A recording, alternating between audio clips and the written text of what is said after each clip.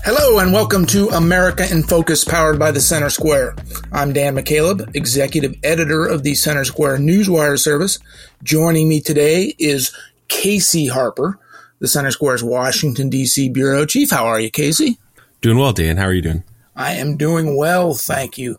Casey, it's September 2023, September 15th to be exact. Truly. And elevated inflation is just not going away.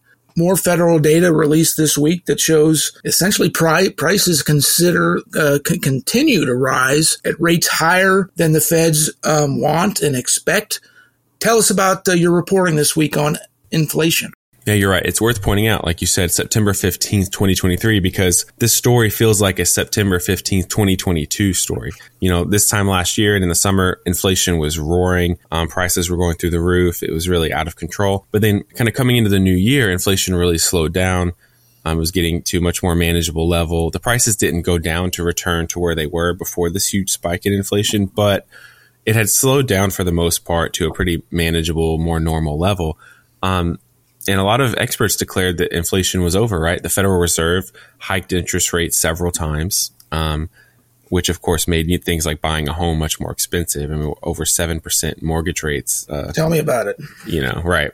And so, you know, but that was the price we paid to get inflation down. At least that's the narrative. That's what, you know, the experts will say. But then in August, we just had this new inflation data come out. The Bureau of Labor Statistics released its consumer price index and its producer price index, which just, you know, catalogs a litany of consumer prices and producer prices, and found that inflation is spiking again, at least in the month of August. And gas prices are a big reason for that. But, you know, it was 0.7% or 0.6% depending on the index. But that is, you know, basically triple what we've seen in recent months where inflation was declared over. And I mean, a 0.7% increase, Dan, in 1 month is going to lead you to something like over 7%, maybe nearly 8% for a year if this pace continued, which is extremely high inflation rate. I mean, 8% increase, 7% increase for a year is kind of what we were seeing at the height of the inflation peak. So basically, August was a month where inflation looked a lot like some of the worst months during the inflation peak. And it raises questions of, is this the future? Is this an anomaly? Are gas prices going to keep going up?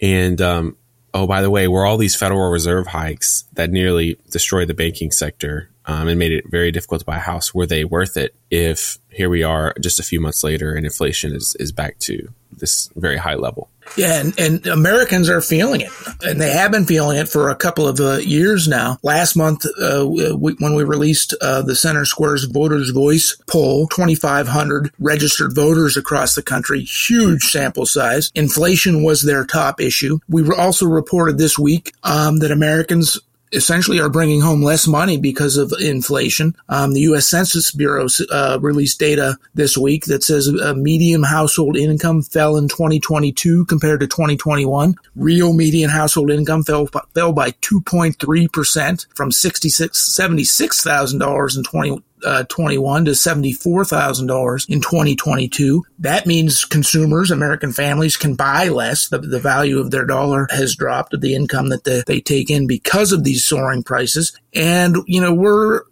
just about a little bit over a year away from a major presidential election, major congressional election. And I think the Biden administration was hoping that that this elevated inflation was going away too, heading into an election year. But if this continues to linger, that's going to be on Americans' minds when they go to the polls next year. Yeah, I mean, I think it's been a top priority for Biden. It's been the biggest thorn in his side. And remember, Dan, Congress passed the Inflation Reduction Act and spent, you know, billions and billions of taxpayer dollars allegedly to reduce inflation. And here we are. So was that just a failure? There's another question. You know, another report from the National Federation of Independent Business surveyed small business owners and found that small business owners their economic optimism has declined in the month of August, and the number one issue they cite is concerns about inflation. And I think they're a really good metric to keep up with, because who knows more, what the economy, who's more sensitive to the changes in the economy than a small business owner who has tight margins and has to make ends meet and is very sensitive to small changes in the cost of their goods or where they purchase things from. So what they're seeing is, making them less optimistic and more concerned about their number one concern, which is inflation. We report at thecentersquare.com on these consumer price index data releases, producer price index releases.